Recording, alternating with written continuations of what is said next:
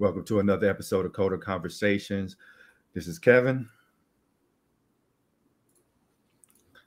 Hey, how's it going, TC? And we have our special guest today, Jonathan Jennings. How are you doing today, Jonathan? I'm doing good. How are you two? Pretty Oh good. man, I can't complain. That's good. So yeah, man, you've been developing games for a while now. How long have you been in the industry? Yeah, I've been in the industry for about it's 10 going on 11 years in April. Yeah. Wow. hmm Oh wow, that's a really long time, man. hmm Super long time. Like, what made you want to become a game developer? Man, man, that's a good question. I think I didn't know you could like get paid to make games for most of my life, and then I think I was about to graduate high school, and I saw this ad pop up on the TV for DeVry, and they were talking about game programming curriculum. And the moment I saw a commercial, I was like, "Mama, I want to go see what that's about." And she was into it, and so we went. We took a tour of the campus. I fell in love as soon as I saw a computer lab, and then yeah, that's kind of it. But yeah, I've always loved games. Like I grew up in love with them. I was one of those teenagers on the forums all the time. I'd walk up the street to go to Ralph's to get the newest like Xbox magazine or anything with a demo disc. That was kind of my go-to. And so yeah, I've just always loved games. And so when it came to the opportunity, came time to decide what I wanted to do, making games and like learning that I could make them, that it just felt right. So what was your experience like at DeVry, and like what languages did they teach you, like C++, assembly? Yeah, right. It was kind of an interesting time because I started going there. I graduated high school in 2008, so I started there in 2009, and that's kind of, if you think about games, it's kind of a weird spot, right? Because that's like the 360 generation, right? PS3. So it's a lot of like console games. Indie games were just kind of starting to come onto the scene. Flash games were on their way out, and so and then mobile games just still weren't coming yet. And so what I learned was Unreal, because I was kind of, they wanted to teach you how to develop console games primarily. They had for the most part, all the game engines were made in C++ at that time. So C++ was kind of the core language. I did learn a little Shockwave Flash, but again, like Flash was on its way out. So didn't like, I guess ActionScript is probably a better way to describe that. But yeah, I learned a little bit of that. I learned some like Lua scripting, which Lua is like a scripting language they use a lot to kind of like do mods and kind of tools in game development. And those were the main things. Yeah, and then game engine wise, yeah, Unreal, the Unreal development kit, I guess you'd say Unreal 3 at the time. Tort 2D. I don't even think Unity was taken seriously at the time. So those are kind of the main ones. Yeah. So like once you graduated, was it easy to find a job or was it pretty challenging? It was super hard. Yeah. I think I graduated. Well, I started sending out like, resumes for internships and around my junior year of college. And I think I would like, I mentored people, and I always tell them I sent 300 resumes between that junior year and me getting my first gig in like the industry, just nonstop to every studio I could see up the coast. Got lots of no answers. Sometimes I get the inbox bouncing back at me because they hadn't checked the inboxes in a while. I got a few interview requests. I think I bombed 10 interviews before I finally like got to like interview 11, which was the studio I finally got hired at, and I was stuttering through the whole thing. I was just excited to even be in a place where they made games. And yeah, but yeah, it was a struggle. It was a struggle. It was a struggle for me to kind of learn how to program too. So, yeah. Oh yeah, man. That seems like the typical experience of the industry. Like me and Terrence Mhm. both had to submit countless apps, face rejection, and all of that. Right. How did you Yeah. keep your head up and not give up and face all of that rejection? Yeah, right. Well, I think I was obsessed, if I'm honest, and I think my kind of my interest and passion for games is I feel like it borders on obsession sometimes. Like it feels like kind of like an internal drive. Like I just want to make stuff, and I think once I learned how to make stuff, I was kind of compelled to make stuff, and so um, Just believing that I knew that if I found the right place, and I always kind of felt like if somebody gave me the opportunity to make stuff for them, I'd do a good job. And sure enough, the opportunity came, and I did what I could, and here I am 11 years later. Yeah, we hear a lot of horror stories about the game industry, like a lot of crunch and all of that. Is that true, or in your experience? Right. I think as I've gotten older, it's gotten a little bit better. I think it definitely towards the end of those, like when I graduated, I remember like our professors specifically having conversations with us that you will crunch. This is the expectation. If you don't want to crunch, then you shouldn't work in games, right? Like this is the life you're signing up for. And my first game studio, I think my first week I was at the studio 13 hours a day each day for like I think it was like Wow. a 6 day week, right? It was pretty intense. And then definitely like that first job, it was like 9 months. That first job was insane. I was 9 months. I think we created 5 games in 9 months, which was we didn't have a huge team, so that was a lot. Slept at the studio a few times. But yeah, it was intense. Again, my obsession I think got me through it, but it was very much real. But I think as I got older, it got easier. Yeah, That happens sometimes. the hours got more realistic and whatnot. What? Oh, okay. How are you? Sorry, guys, I got disconnected, but Yeah, no worries. yeah, last you were telling us you was working the 13-hour days. Yeah, so working 13-hour days, and then yeah, I had lots of like late nights. There was nights where we'd sleep at the studio as a team, like full 24-hour shift. That's crazy Mm. to think that did that. Yeah, I think we did it at least twice. Um, um, lots of 6-day weeks. Definitely came in on a few holidays. It was definitely tough, and I think earlier in my career is more common. I think two things happened. I think as I got older, I kind of got fed up with it. But I think that was part of it, and I think also as I got older, I kind of started to and I started to look for jobs that was less likely, and then also I think just generally studio culture is like people became more outspoken. Like we don't want to work our whole life away, right, on a game, Mhm. and so I think just the culture of games and I think it's gotten better. I think it still happens plenty in the industry. But I think people are a lot more vocal about sharing, like this is what's happening, and the news. If they find out, they are gonna blast you front page, and the whole gaming world's gonna talk about you. So I think where people are a lot more outspoken about it. So it's gotten better. Did you ever thought about pivoting to like another industry within software because those demands did sound crazy. Yeah, absolutely. And I think the work I do now, I think I would say for about 5 years straight, I just worked on games exclusively. And then I kind of started to pivot towards VR, and VR kind of pivoted me towards more like games adjacent technology. So like I do stuff like create augmented reality and virtual reality experiences centered around like cars and stuff. I've worked to make like enterprise focus like app building tools.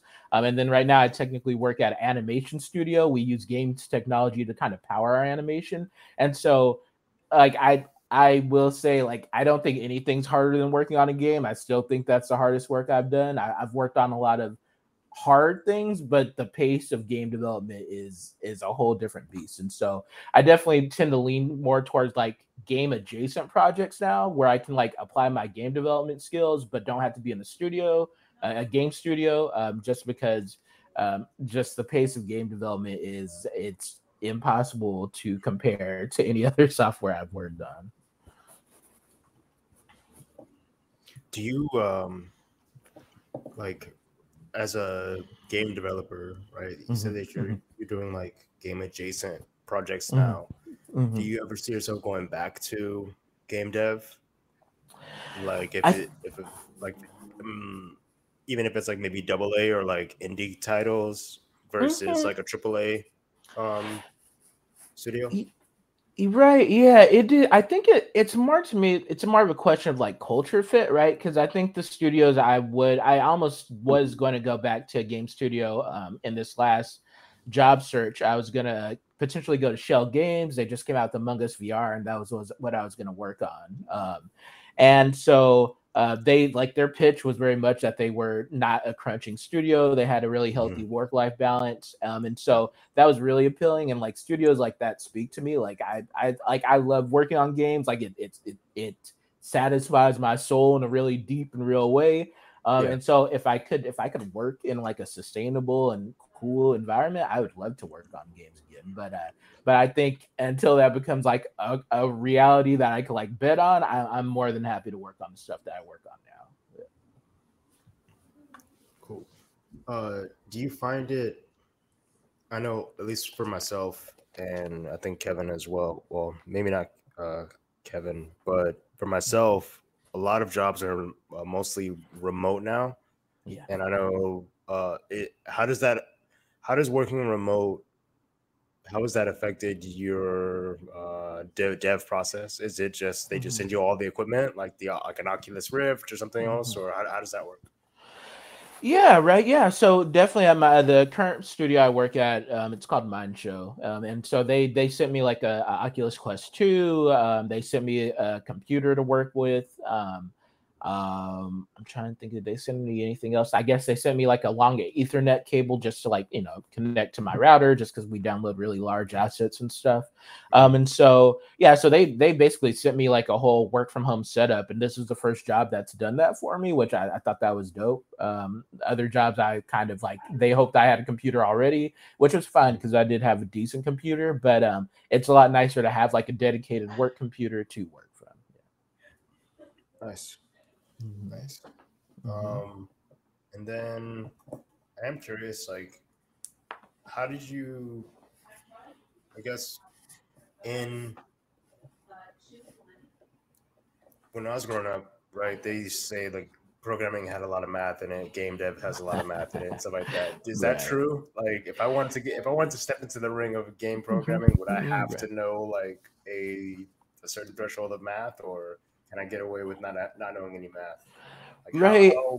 how useful is it in your day to day life?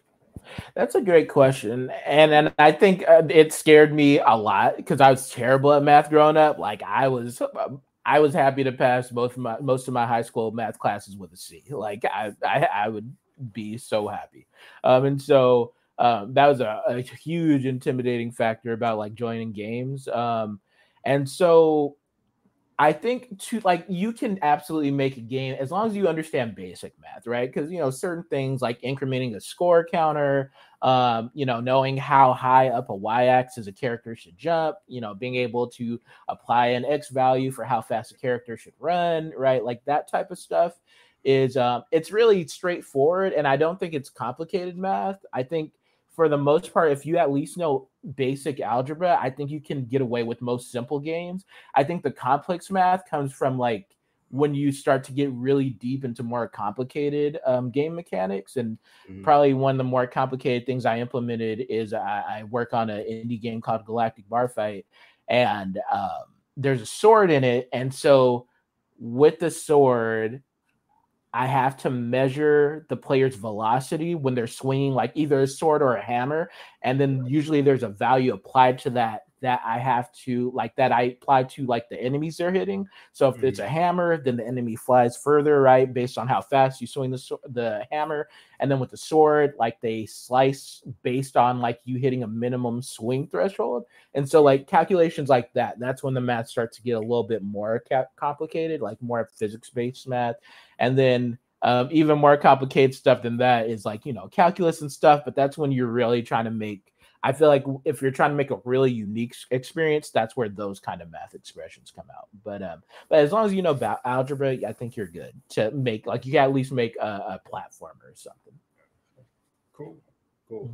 Mhm. Um, dang, I had a question about it just slipped me. Give me a second. I'm trying to think of it real quick. No Um, worries. Yes. So, like, man, what were some of your game inspirations? Like, what did you really like playing as you were growing up? Oh man, I'm a sucker for platformers still to this day, right? I grew up on Mario and Sonic. The very first game I made was inspired by Mario and Sonic. It was a platformer called The Amazing Sketchbook, and like a friend of mine in high school, he would like we'd be in history class and he would never take notes ever, ever, ever, ever. And so he every time after class he would show me this notebook of all these crazy doodles he drew and whatever, and I would just laugh like you'd never take notes. And I think when I got to college, I was trying to think of what the first game I wanted to make was, and I thought back to his notebook, and I was like, it'd be really dope to have like a character in this crazy notebook that's just running and trying to get through the page. And so that game was inspired by Sonic and Mario. And so yeah, platformers are they speak to me. Definitely a big first person shooter fan. Halo. It's probably one of my favorite games ever. Love RPGs, the Final Fantasies, Mass Effect. I play everything. I was just playing NBA 2K, lost to the Warriors by 1. I was upset, but it's okay. But I play everything. Yeah. Mm-hmm. Nice. I remember my question. So, you're a gamer, right? Mm-hmm. And as a developer, have you ever experienced something where like you're playing a game and you're thinking to yourself like, man, this is programmed so poorly, or why they do something this way? Yeah, I do, and I do, and it's hard because I think there's two sides of it. Like I think one side of it is games are so complicated that like sometimes there are parts that don't work well and there are other parts that work really well. And usually that means there's a time trade-off somewhere or somebody decided to prioritize resources in one area or the other. A game might run really poorly, it might be gorgeous, but like the frame rate's trash. And that means at some point they got the art team together, they got the programming team together, and they're like, we'd prefer this to be prettier than for it to run well. Or maybe the programming team just didn't have enough time to optimize and make things run as well as they could. But like making a game is such a trade-off of like, making it pretty, making it run well, making sure it's stable. And so yeah, I've definitely played games where I'm just like, what were you doing here? Right? Like this was a mistake. And then I played other games like, I'm playing through the first God of War so I could get ready for the second one. And I'm just games like that just strike me as like how like somebody had to sit down and envision this, and then they communicate to hundreds of people. I need you to do this. I need you to do this, and bring this huge vision together. And those are super inspiring to me. So yeah, I do both, I guess. Yeah. Nice. Mm-hmm. So I know the gaming industry can be kind of toxic. Well, especially like the gaming community. Like if you go on forums and message boards, they trash the games. They think all the game developers are lazy. Yes. And like, how do you deal with that criticism, or you just completely ignore it?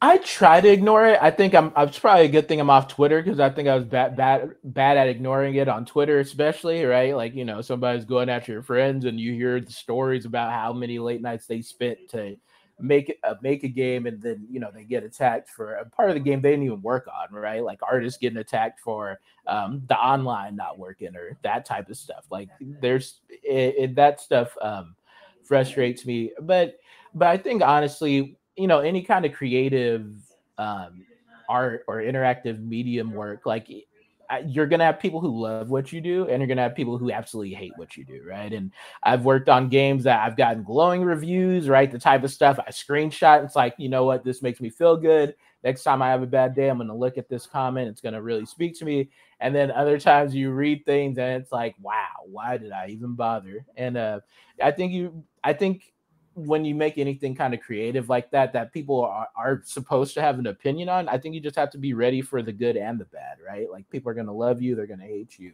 You just kind of got to do your thing and do the best you can, and hopefully you can live with however people feel about it.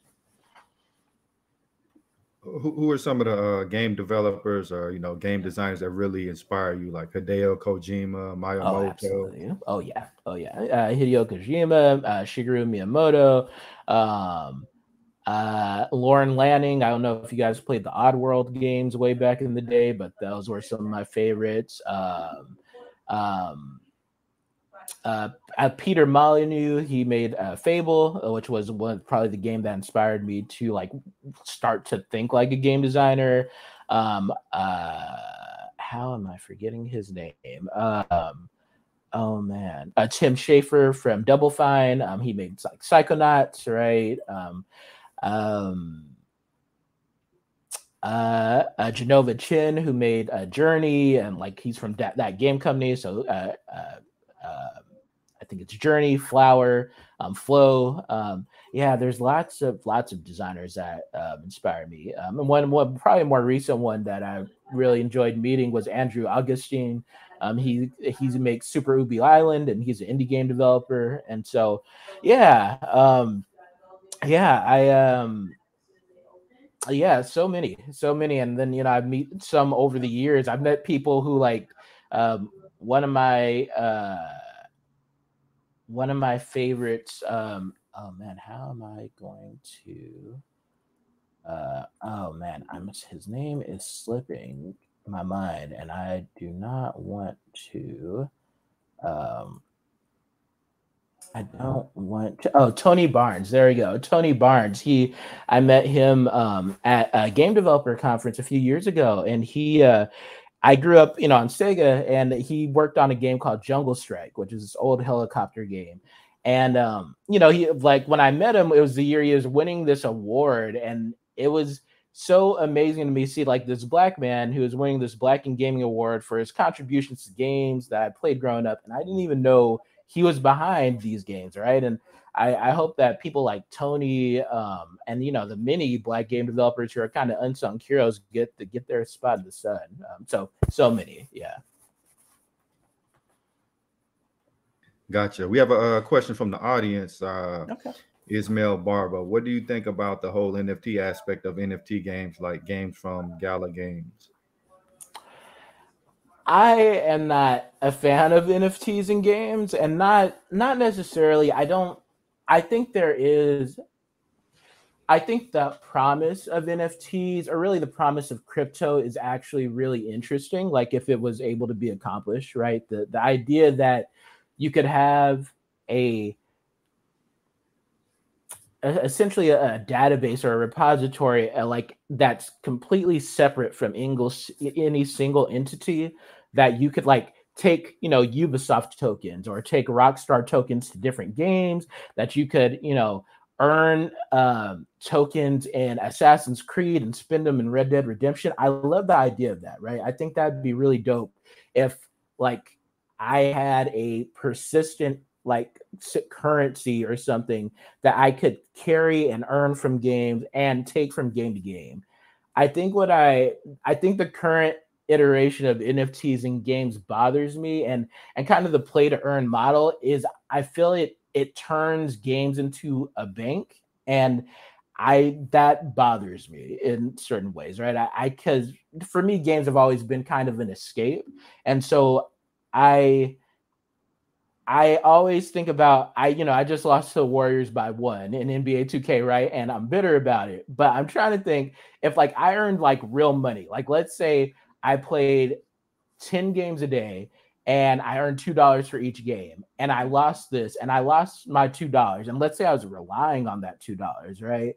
Like I feel like that changes your whole relationship with um kind of the game itself, and it turns into like a casino essentially, right? With a more elaborate casino, you don't even like, at least at the normal casinos you just pull a lever and whatever you get is what you get. And so I'm not a big fan of NFT games. I think that there is a value of crypto in the gaming space, but I'm not really a fan of what NFT games are right now. Yeah.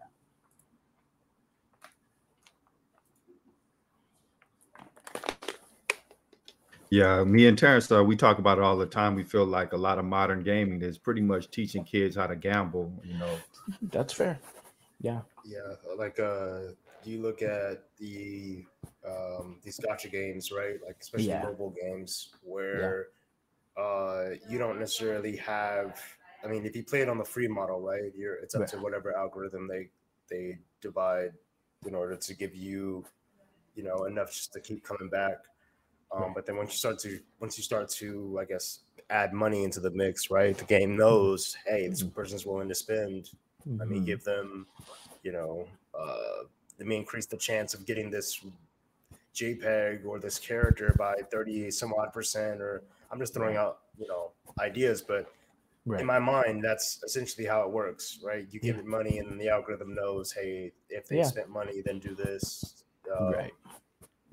And then you're basically teaching these young kids, like, oh, if you spend money on this thing, it'll give you what you want.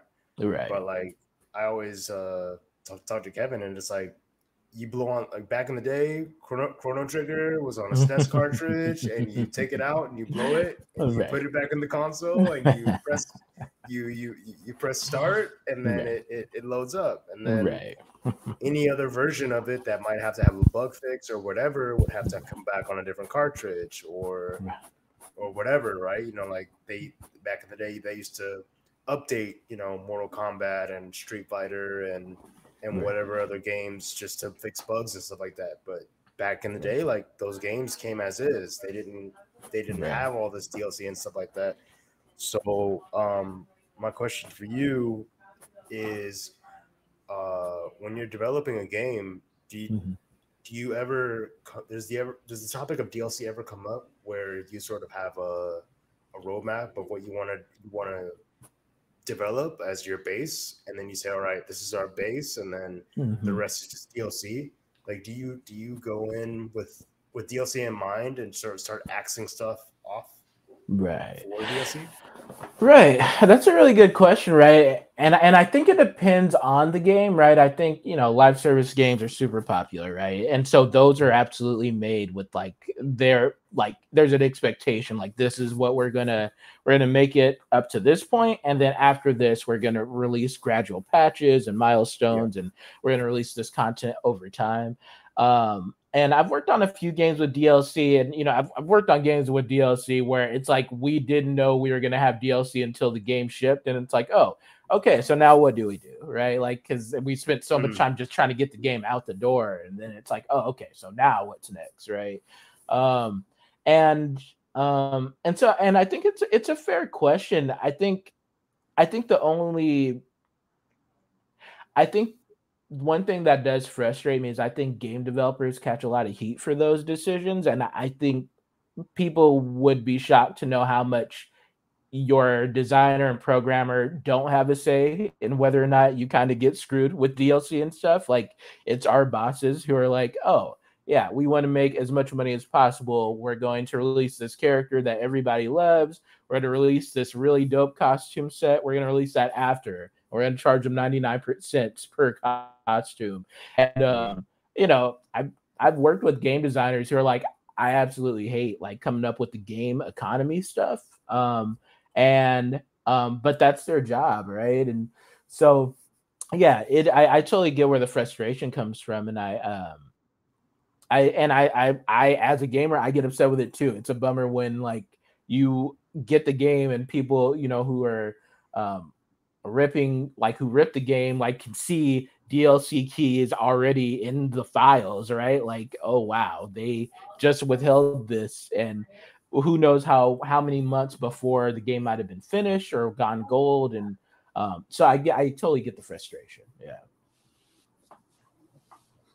So Ismail had a couple of more questions. He said, how do you feel about the metaverse? Do you think the gaming industry will eventually be like Player Ready One? And he also said, you think VR and AR games will become the trend? Man, I love VR. Right? I think about 5 years of my work in kind of like the game adjacent stuff has been all VR pretty much, and so I'm a big fan of VR. I released my first indie game, Galactic Barfight, on the Oculus Quest, so I'm a early believer and adopter. I think VR is definitely the future. I feel like, and people say this all the time, right? We're in the Atari phase, but I think that's true. I also think we're in I have really strong feelings about Meta, because I feel like they, in a lot of ways, kind of set VR as an industry back by talking about the metaverse as it currently is thought about. and I definitely think eventually we will have like a Ready Player One-esque type, like almost, when people talk about the metaverse, I think the best kind of comparison I've heard is like a digital, almost like a virtual internet that we'd all be inside. And so I definitely think that could be possible at some point, but I think that's so many years away, right? And I think the frustrating thing about Meta's metaverse announcement to me was it's almost like they glossed over everything VR is today to like sell this promise of what VR could be in 10 years. And it makes people, when they play VR stuff now, they're like, this is neat, but it's not Ready Player One. And it's a bummer to be in that space, right? Where it's like, we're really doing cool stuff. The technology's still advancing, things are evolving, but it's not the dream that was sold. Do you see VR as the end game, or is there something beyond VR that we can head to? I mean, my science fiction brain says eventually like neural implants and stuff, right? Like Matrix jacking in type.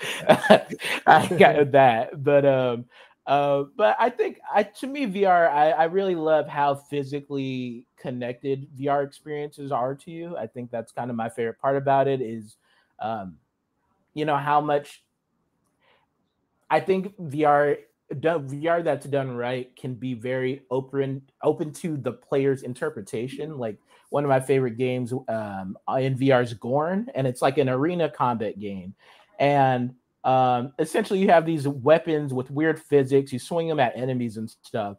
But one of my favorite videos is like there's this MMA guy who like basically did a no weapons run in Gorn, and so he just went and fist fought all the enemies, and he was destroying them, and it was just really fun to see this guy like use his actual body and actual techniques from his personal life, and then incorporate that into the gameplay, and to let the game's physics kind of resolve that, and like let him win just by being him, right? I think there's something really cool about that, and I think eventually, if we ever get to the point of like actually having VR sports and stuff, it'd be really interesting to kind of see what it looks like to have a virtual space where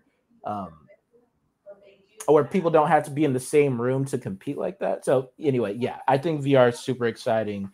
I think it's in a kind of a rough place right now, but I'm hoping the PSVR 2 kind of renews people's interest in it.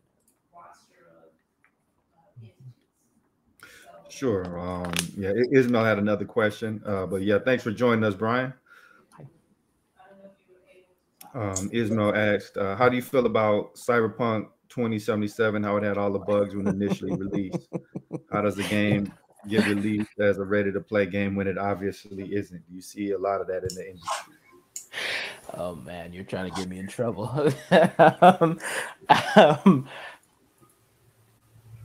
Oh boy.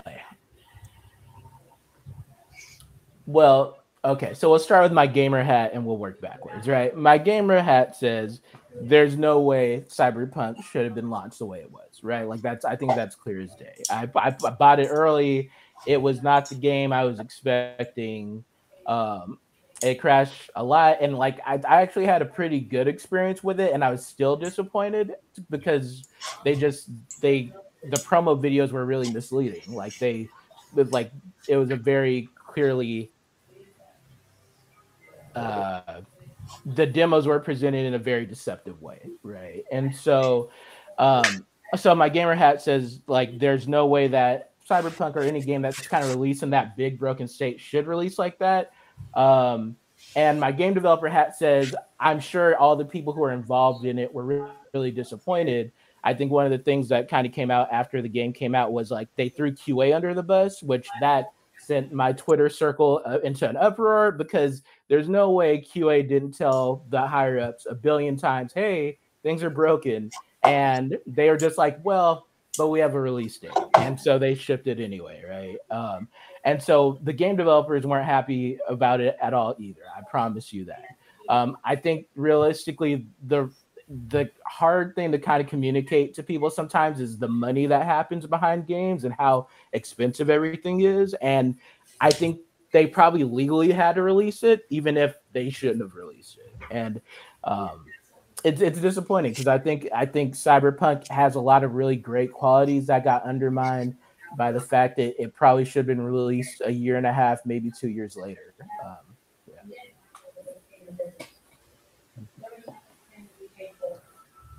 So yeah, we got a couple of other questions from the audience. I am Lou. Is it hard for a self-taught game developer to get into the industry? And Ismail also asks, how big of a learning curve is it to develop in a new Unreal Engine?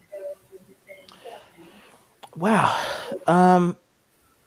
Yeah, I think so. I've worked with some really awesome self-taught games devs who did get in the industry.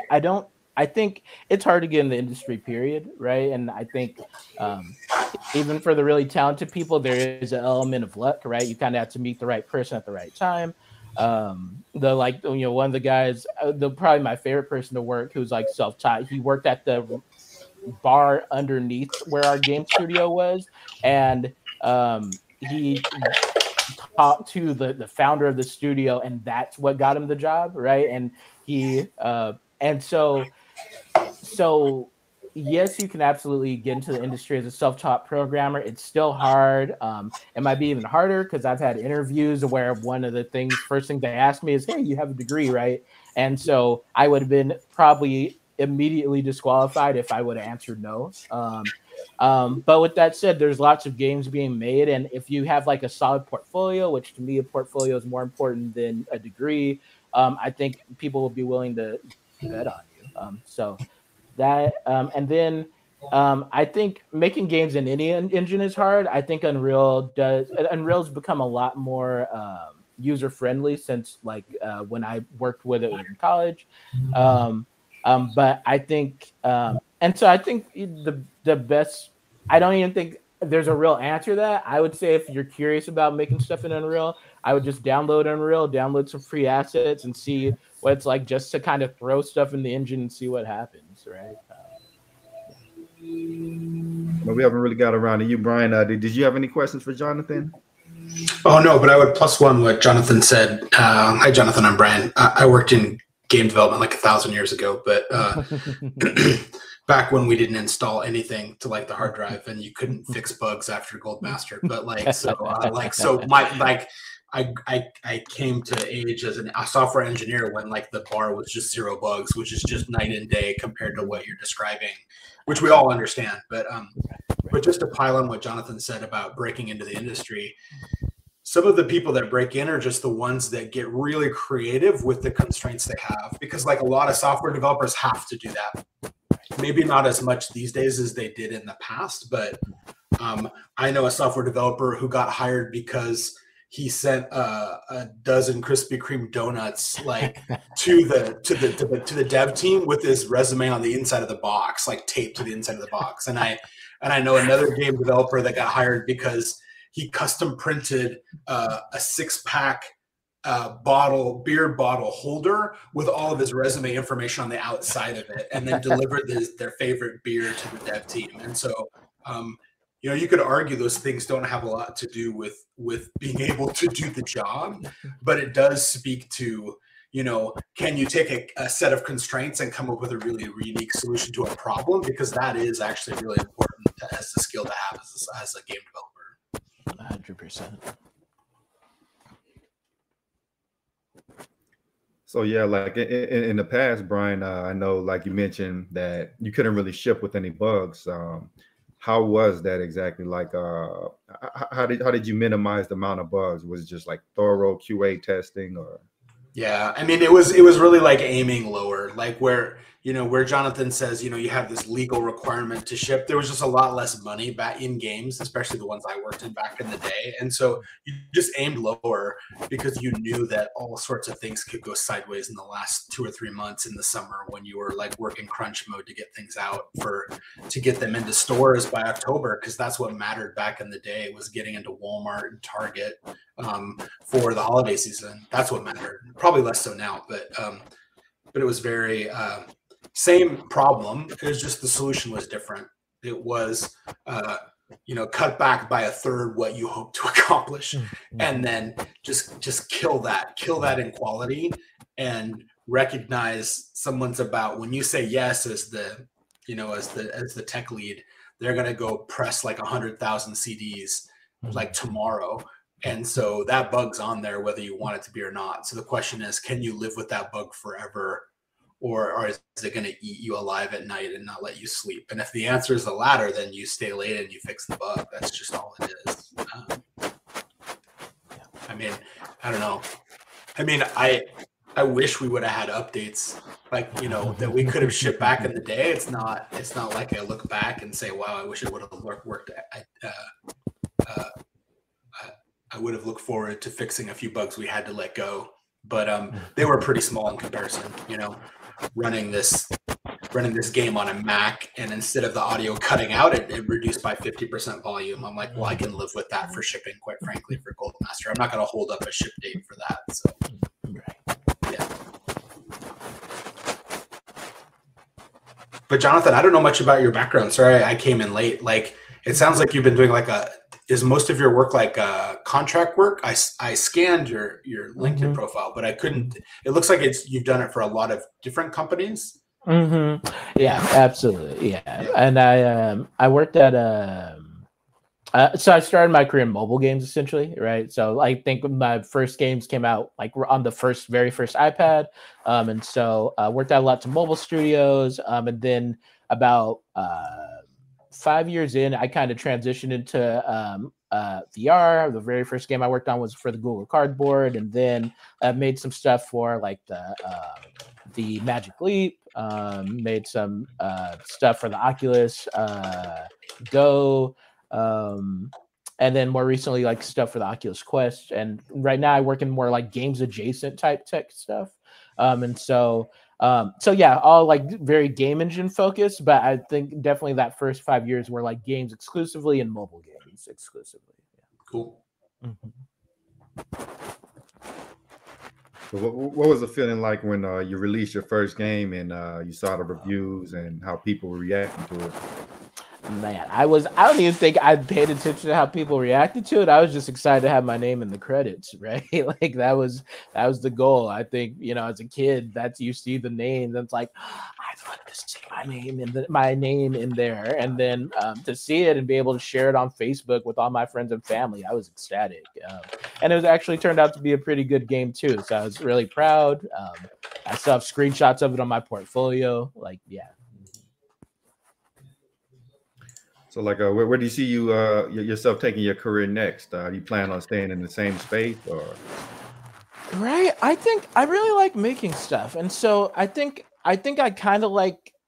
I've been working on my indie game, so I work on like the games adjacent tech, and then I've been working on like indie games on the side, and I kind of like that because I think working on a game full time is a whole different thing than working on an indie game on the side, and so. Definitely. I just like to make stuff. Like I've always been open to like whatever opportunities present themselves. That's kind of how I ended up at an animation studio, and so the truth is, I always feel bad for saying it. I don't know if I have a direction for my career. As long as I'm just continuing to make stuff, I'll be happy, right? I think I'll keep on making indie games. I think. After making like Galactic Bar Fight, which has been a lot of work and it's been tough, but I just think there is a mental space and kind of a sense of just satisfaction I get from making games that I have a hard time kind of letting go. And so even if I only made small games, I still want to make games.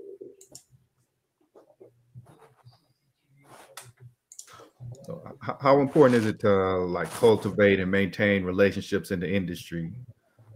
I mean, super, right? Like, I think I've gotten jobs because I worked with somebody who worked with somebody, right? Or I've interviewed with people who remembered me, right? And they're like, just sticking around sometimes is enough, right? Like you've been doing this for a while, you know what you're doing. You've, been able to a big requirement on so many game development job postings is like having 1 or 2 published titles, and so. But like with that, having that network of connections is so valuable, right? Because if someone can vouch for you and you've released games, then you're going to be some kind of asset, right? Yeah.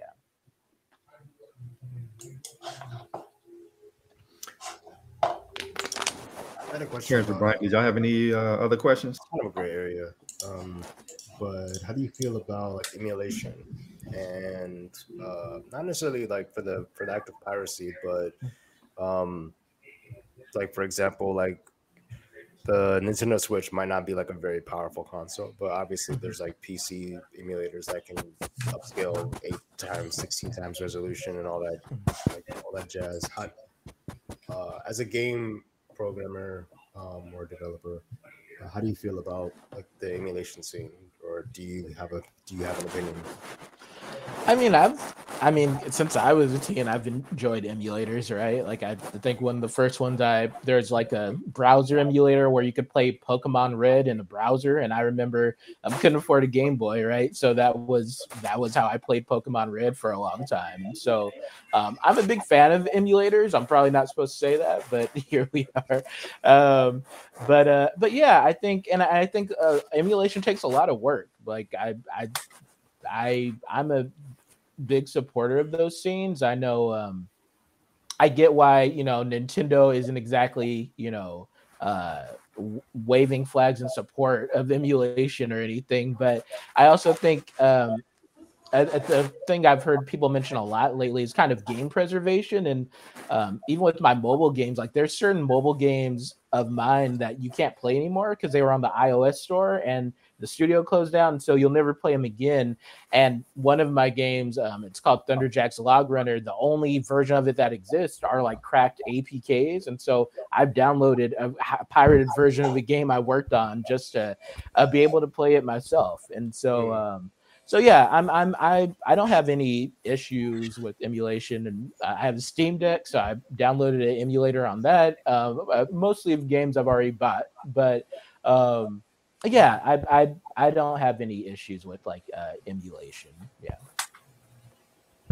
Yeah, I'd say the same thing. Like it's almost like I don't know what it's like. It's like being able to rent a movie from the library after it's no longer in theaters, right? Like I just kind of see it as this way to, just like what Jonathan said, like there are these games that were so instrumental to, because they had breakthrough technology or just because it's a memorable thing from my childhood that I want to play, and I will pay probably way more than I should to play that game.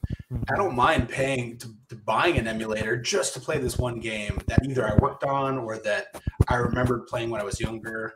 Like I have a special place in my heart for just bringing up a really difficult game for like the NES and making my son play it, because he thinks the games he plays now are hard, and then I'll bring up like Ninja Gaiden and like just laugh while he cries and gets so angry because it's so hard, and or Castlevania, where you can't change your direction mid jump and you get hit by these little floating heads going, like whatever it is. But that's a memorable part of my childhood, is just being so mad at something so unfair that like you threw your controller across the room, even though it was attached because there was no wireless back in the day. And then you would just like go on a walk, but you would come back and, there's some many life lessons in like dealing with things that are unfair. Like where gay people went out of their way to make things impossibly hard for you to accomplish. I enjoy reliving those memories, and I think emulation is a great way to do it. And honestly, if another company's not really going to support me being able to play that game and someone else is, like, I can't fault people for wanting to make that game more accessible to people who never got the chance to play it in the first place. Right? It's a classic. Yeah, totally agree.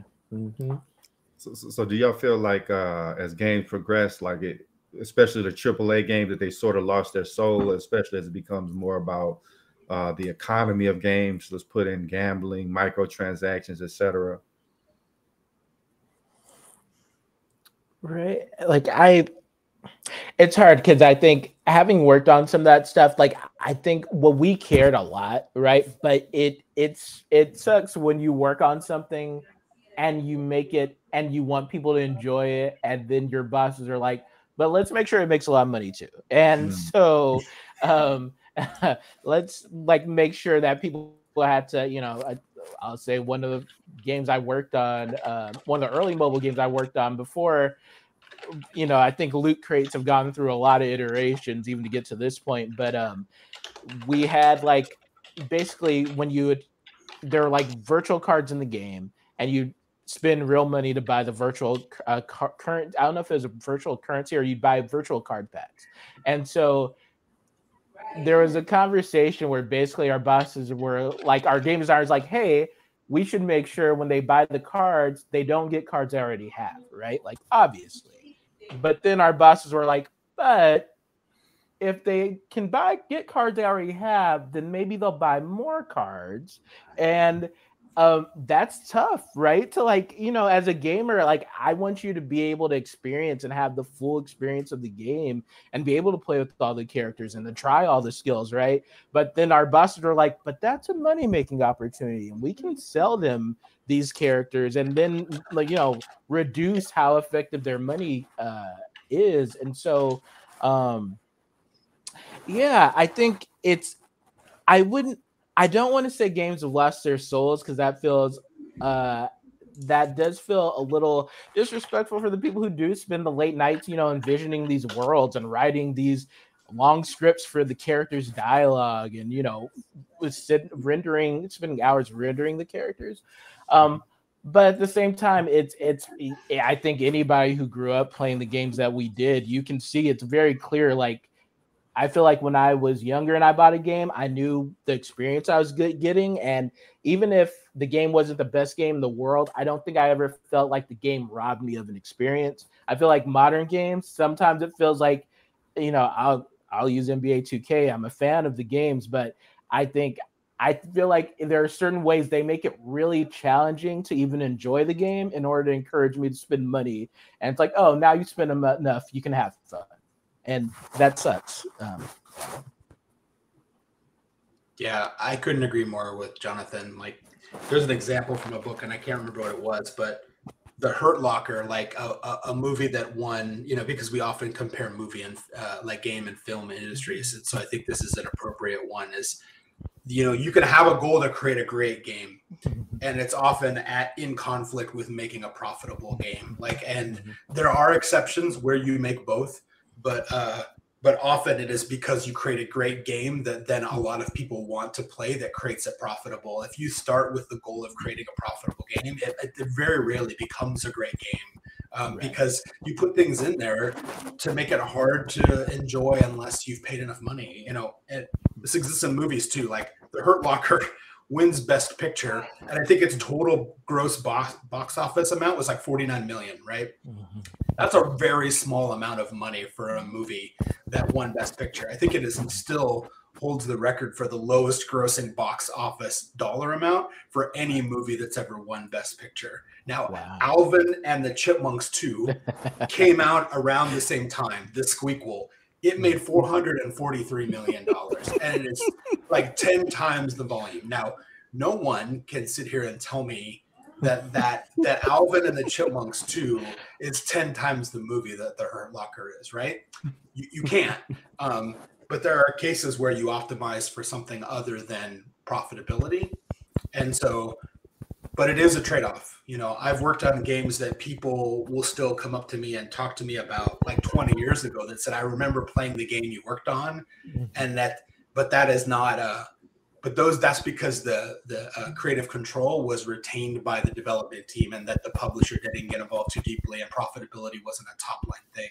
It was like, make a great game that you want to show your kids and that you hope that they get to play at some point. But it is at the expense of profitability. It's very rare that those two things are true at the same time. They just don't overlap that much. Yeah.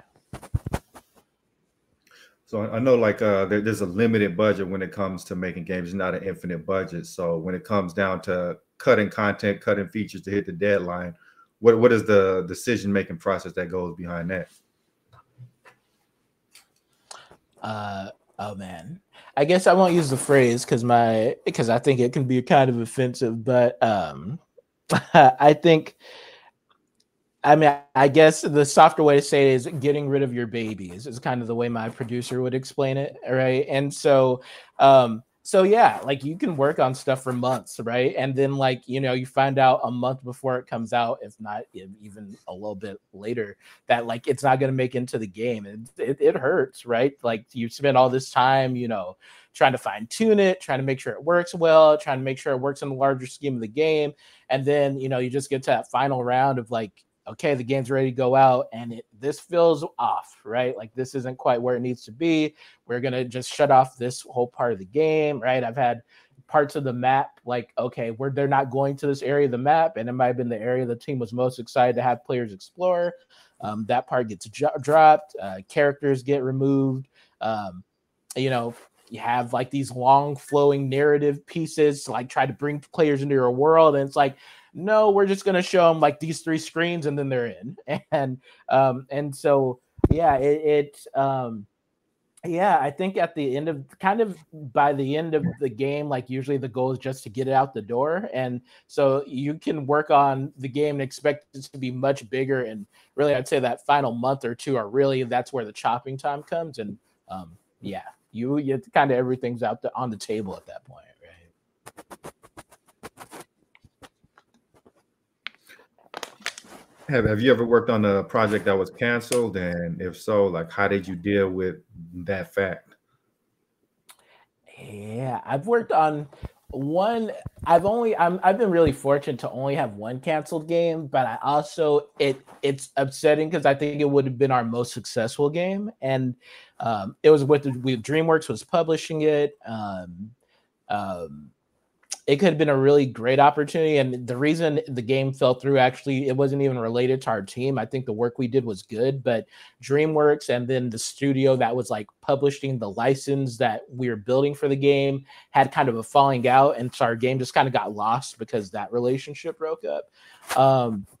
And it, you know, it sounds dramatic, but I think there definitely is like a sense of mourning, right? Because like you imagine this game, you imagine people playing it, you imagine, you know, there was our game designer. He, even to prep for the game, he would like, there was like a 2-week span where they were like, hey, we want you to basically write a game design document for this game. And for 2 weeks, he just he would come into work, but he'd spend all night watching the show for this IP with his kids. And then he wrote this really comprehensive game design document. And I think the way we like realized and made the characters relatable, and in the property, like I think it was just a really awesome game, and I was really excited for us to release it because there's a lot of love and attention put into it. And then like we're really invested in this thing, and then eventually it's like we come in one day and it's like, yeah, so close up the repo and basically put the project away. We're going to move away from that, and we're going to start to work on something new.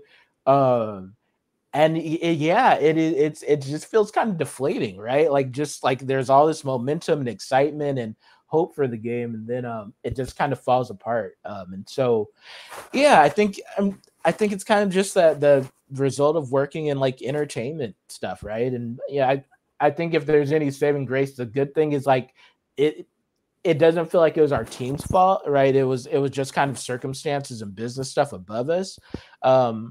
But it still hurts to like make something good and know that no one's ever going to see it. Yeah. So, you know, there's so many technologies to choose between Unreal Engine, Unity, etc. If somebody's wanting to get into this industry, how do they pick, a technology to make sure, you know, they'll be employed for the next, few years?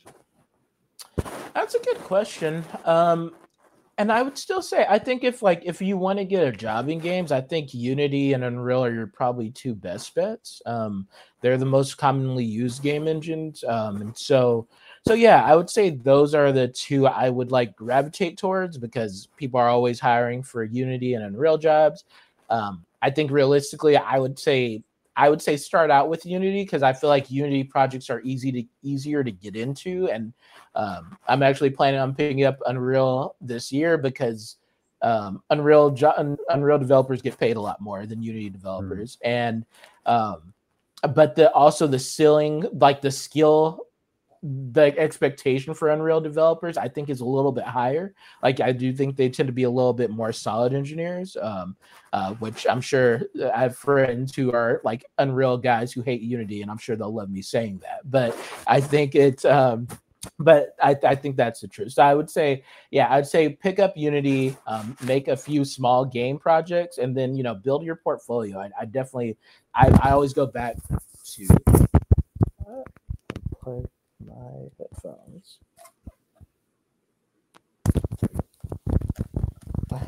Sorry about that.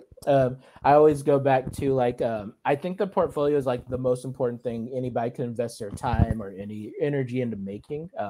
I got my job because my portfolio was good. I think the degree was neat or whatever, but you know, when I look at a lot of my friends who didn't get jobs straight out of college, I think the difference between us was like I was just making like lots of random small prototypes, right, of like my Mario type game, or you know, I'd showcase some of the stuff we made in class, and they didn't put that much work into like the presentation of their portfolio, and I think that mattered a ton.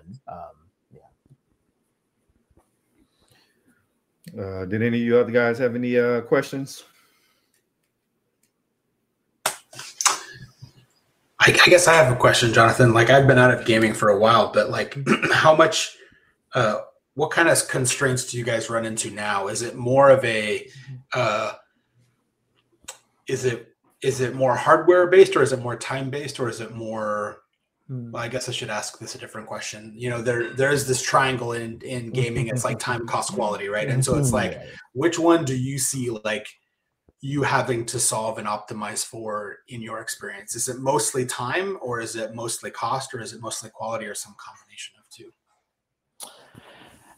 That's a great question, right? I think I tend to work on VR stuff right now, and I think quality kind of tends to be the big dividing factor, right? I think you know, there's good enough to get it out the door, and then there's good enough to make sure it's something memorable. And I think there's just not a lot of studios that want to make something not that they don't want to make something memorable, but it's more important that you get it out on time than it is that it's really good, right? Yeah, memorable is like a P3, it's not a P1. Exactly. I see.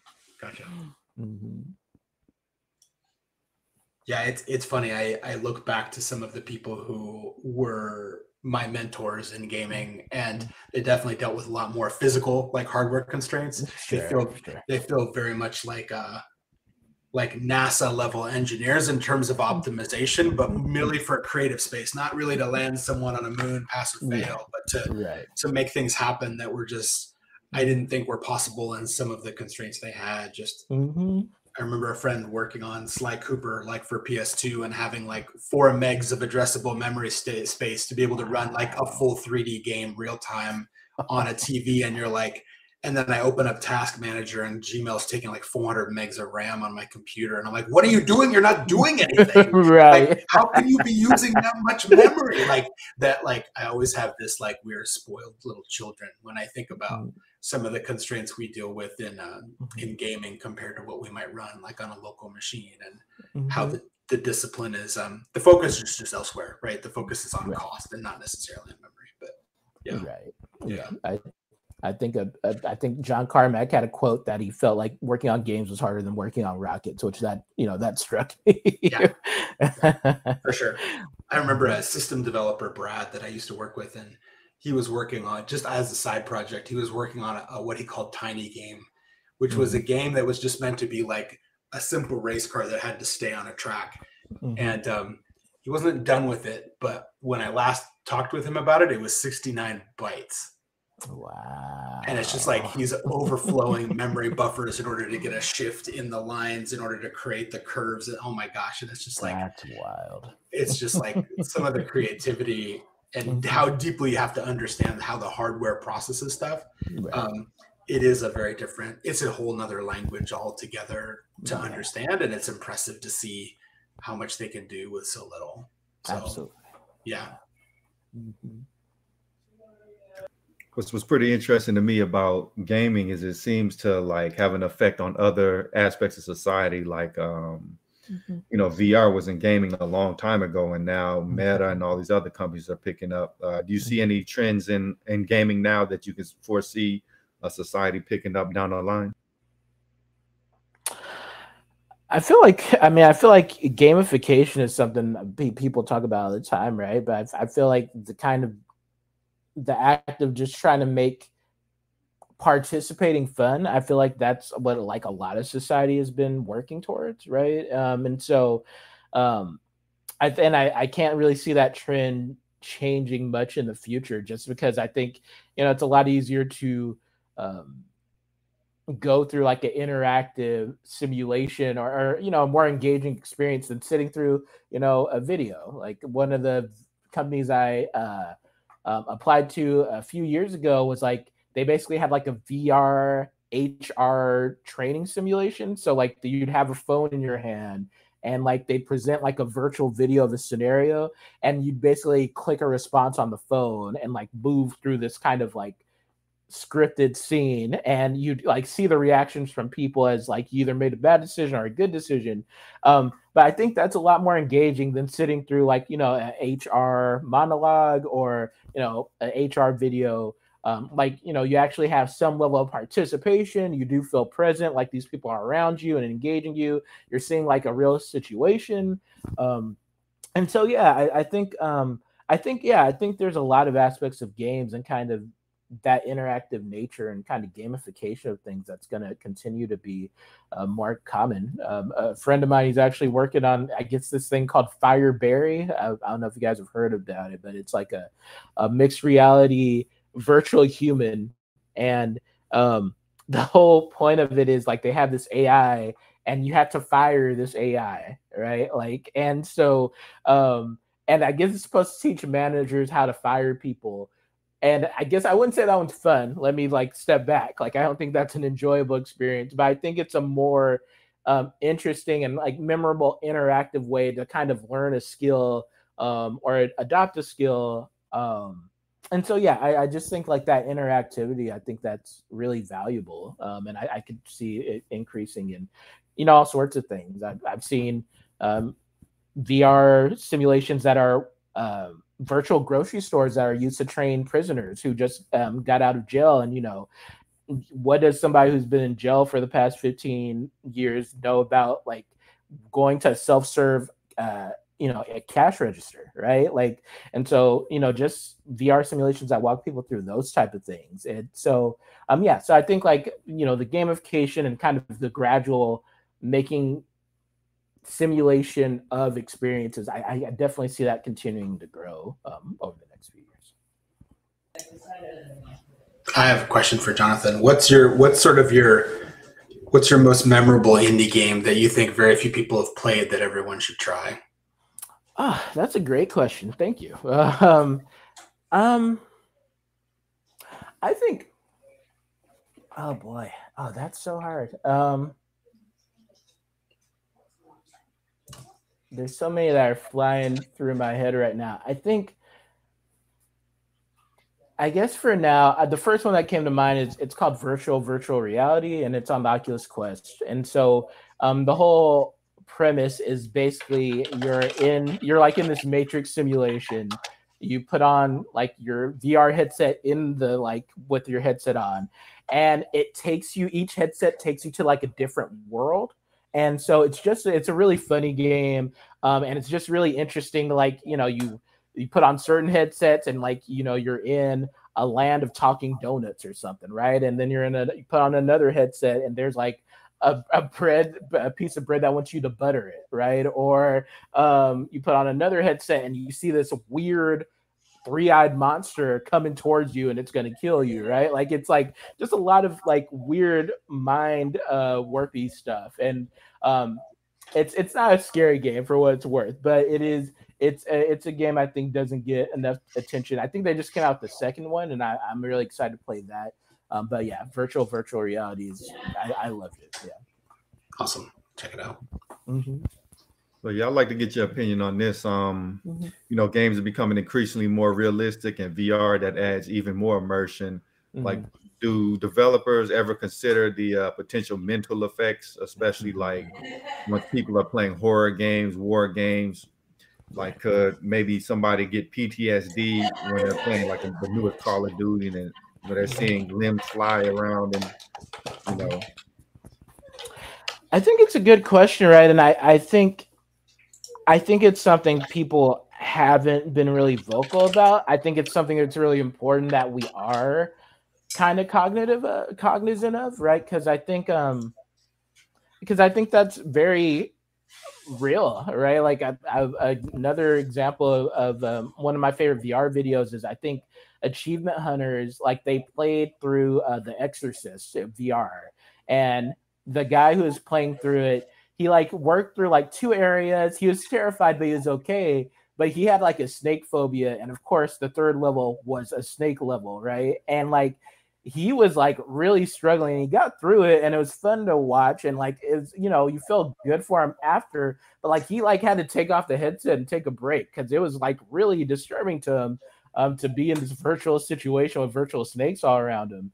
And I think it is important that we're kind of aware of, especially with VR, like it interacts with your brain in a really weird, really real way, right? Like people take off the headsets, and sometimes you might feel, I think they call it depersonalization, right? But like you might not feel right for a little bit after you put on the headset, or people talk about having your VR legs. Like I've put on VR headsets and gotten motion sick, or like that scenario of him being scared. Like I think it's something that we really should think and talk more about how VR can actually affect people and their mental well-being. I don't feel like there's been a lot of conversation about it, and I think that goes into like a bigger conversation I've heard a lot of people talk about how people in tech need to have more ethics classes. Like, and I totally agree with that. I think that it's